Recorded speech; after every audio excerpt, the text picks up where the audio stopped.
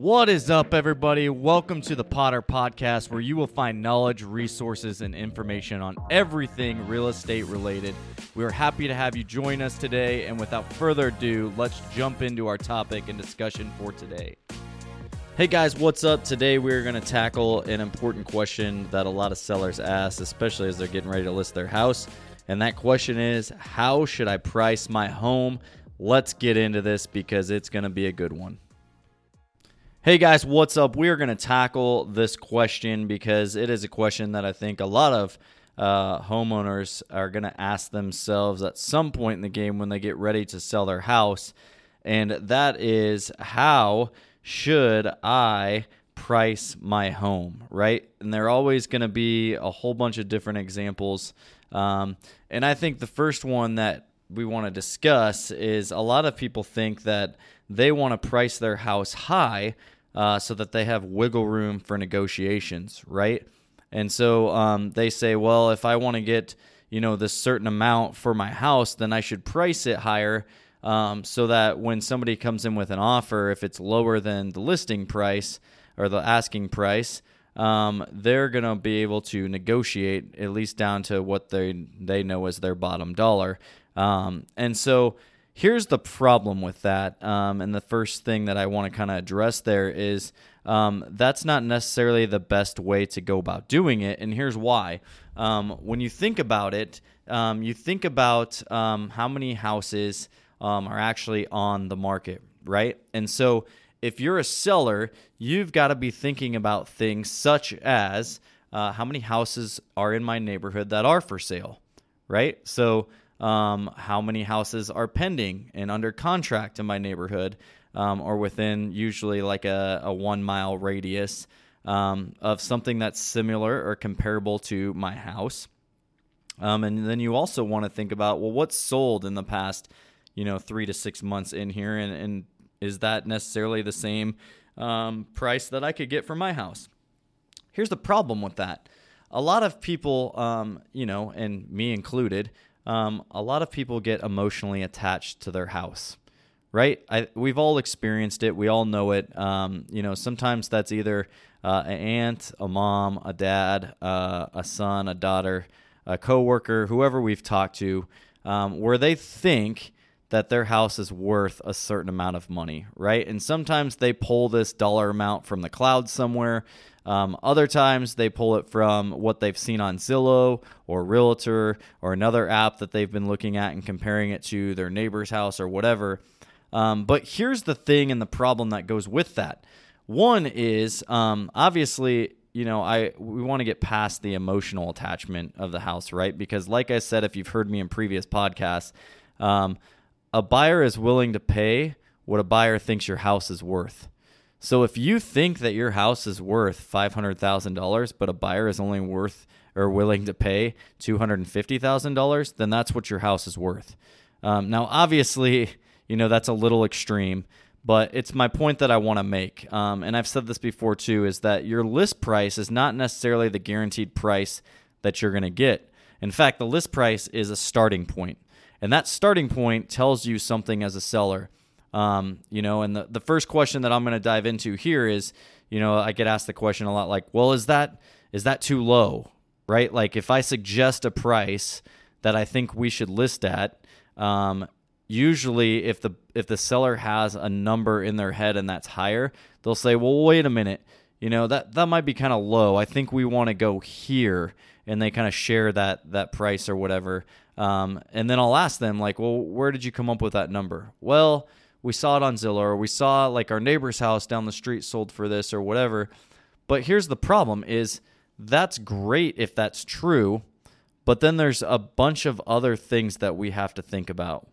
How much square feet is your house compared to your neighbor? Is your neighbor's house a ranch? Are you a split level? If that's the case, that's completely different comparable, and we can't use that. Is their basement finished? Is your basement finished? Do you have the same amount of bedrooms, baths, garage spaces? Do they have upgrades in the house that you don't have?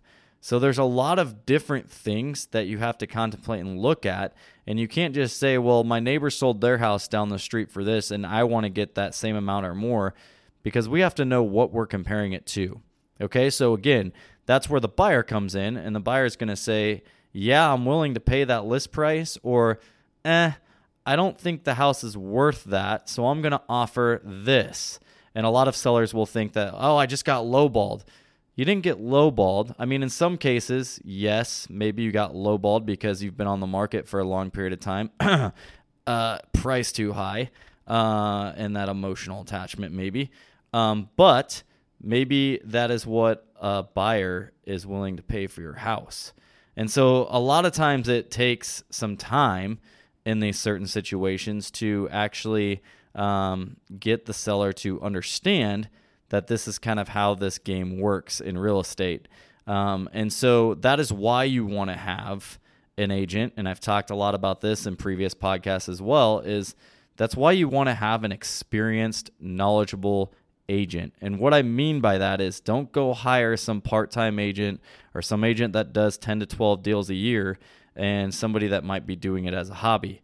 Hire someone that is full-time, that has done about 30 to 35 deals a year, and then you know that they have some experience. So you know that they have some experience and some skin in the game, but you also know that they probably have a better idea of what's going on with the market, what's being asked for on buyer's end versus seller's ends, what's being asked for in inspections, things like that they're going to be able to speak into that you're not necessarily thinking about as a seller, except for obviously the price.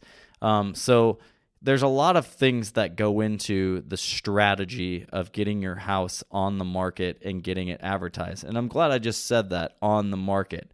Again, as we go back to price, one of the questions you need to think and ask yourself is, do I want to be listed or do I want to be on the market? Because there's a difference. There's a huge difference.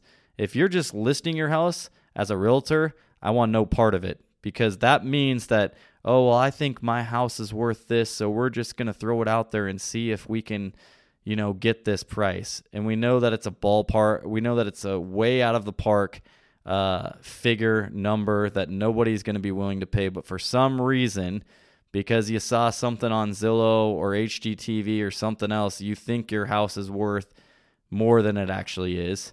And then it sits there for like 3, 4, 5, 6 months, and you get angry at me as your realtor because I told you we should have listed a little bit below that, and by a little I mean a lot.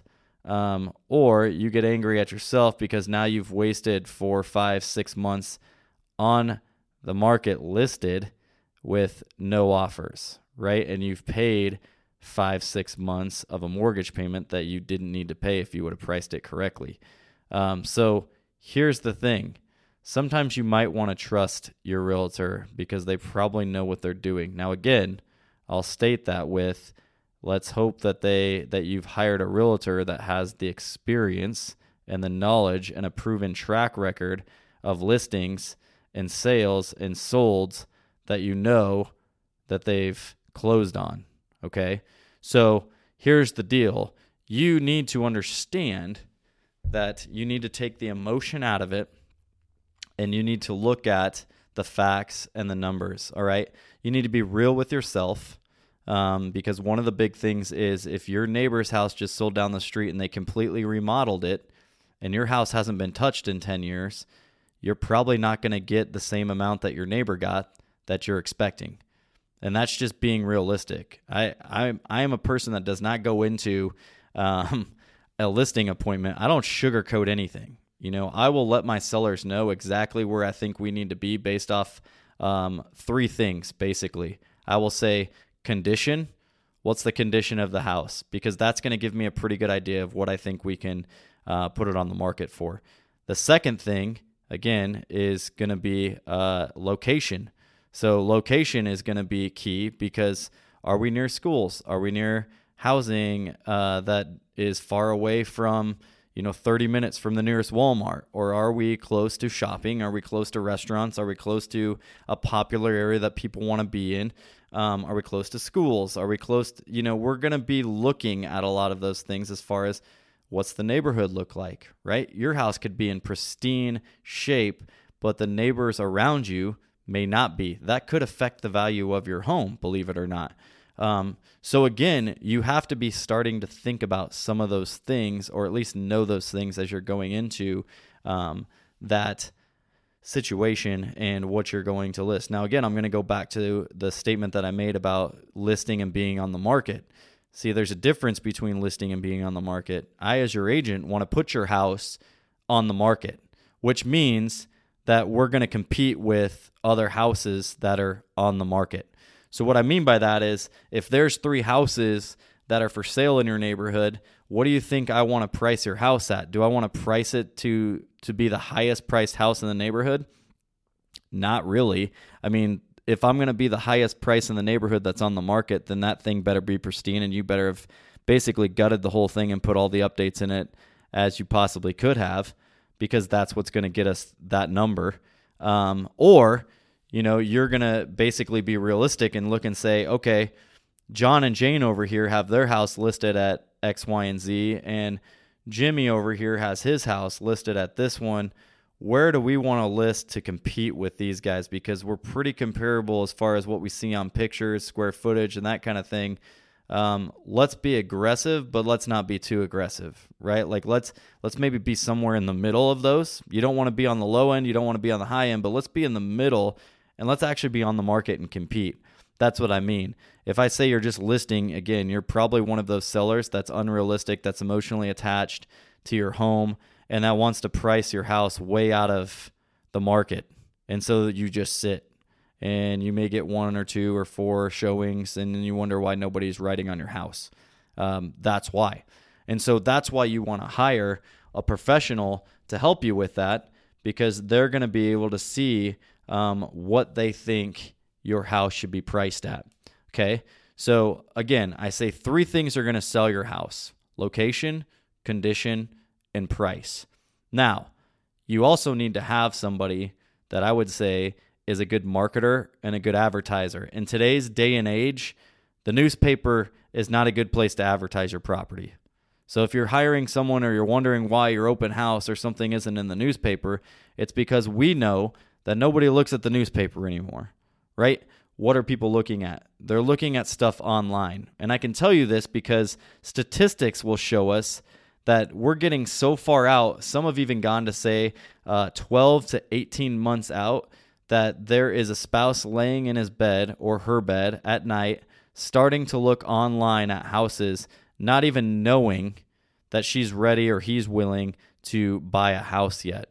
But they start that process sometimes 12 to 18 months out now, before they even begin that buying process. So we're talking about almost 2 years out. And what are they doing? They're laying in bed, they're scrolling through Zillow, they're scrolling through HomeSnap, they're looking on Realtor.com, all these other places to find a house to potentially make them move. Which is going to move me to another interesting thing to think about is I got asked this question actually today, and they said, do you take your own photos? And I said, absolutely not. There's a reason why I do not walk through a home that I'm getting ready to list and take my own photos. Why would I not want to do that? Well, I have an iPhone 11, and I'm sure it takes amazing photos of the inside of that house. But let me tell you what I don't have. I don't have experience in taking photos of inside of houses to get them and edit them and to put them up on the MLS and on the internet for people to see. Let me tell you something. You need to know this as a home owner and someone who's thinking about selling their house. Your first showing is not when you get the phone call from the showing company or your agent asking if a time works for somebody to come into your house. That's the second showing. The first showing is when somebody's laying in bed, looking at your house, scrolling through the pictures, and wondering to themselves, hey, can I see myself moving into this place and raising our family? That's your first showing. So think about that, and think about why then our strategy, or at least my strategy and our team's strategy, is to get as much eyeballs and traffic as we possibly can on that property via social media and the internet. The reason why we want to do that is because that's where everybody's at. Statistically, that's where we're at. I think we're in the high 90s percentage-wise of people when they've done a study that have said, where did you find your house? Online. Now, online can mean social media, it can mean using an app, it can mean searching on the internet, but whatever the case is, they're searching online. So why wouldn't we market and advertise online? If you have an agent that's not doing that for you, they're doing you a disservice. And so a lot of times I'll get looked at by some of my sellers and stuff, especially those that are older, and they'll kind of look at me like, are you sure it works? Well, statistically, it tells me it works. And statistically, it tells me as I work with our other buyers that majority of them find your house online or through the MLS of us sending them something. So again, yes, it works. So you need to be aware, and again, that goes back to experience and having someone who knows how to market and advertise your property properly. So you have to think about that as you're going through this process as well. It's not just about how should I price my house, right? But it has a whole lot more to do with hiring the right agent to basically come in and take care of that for you. And so as you think about that and as you're asking yourself questions, there's a lot of other things that we can talk about that goes into that. But for the majority of that, I just wanted to hit on those things because you need to trust your agents to help you kind of navigate through that. And again, here's what you need to remember. The list price is the starting point. And this is what I tell people. I'm like, listen, I know that you think your house is worth X, Y, and Z. I'll just give an example. A seller says, hey, my house is worth $250,000. And I say, hey, you know what? Let's list at $239,900. Because here's why I'm giving that suggestion. And this is what you need to keep in mind. Right now, if somebody's asking me that question, it's a seller's market here in Omaha, Nebraska. I know that we have about 650 homes at this time on the market. A fair market would be about 6,000 homes on the market. So what does that tell me? Well, that tells me that there's a lot more buyers out there and a lot less houses for people to purchase.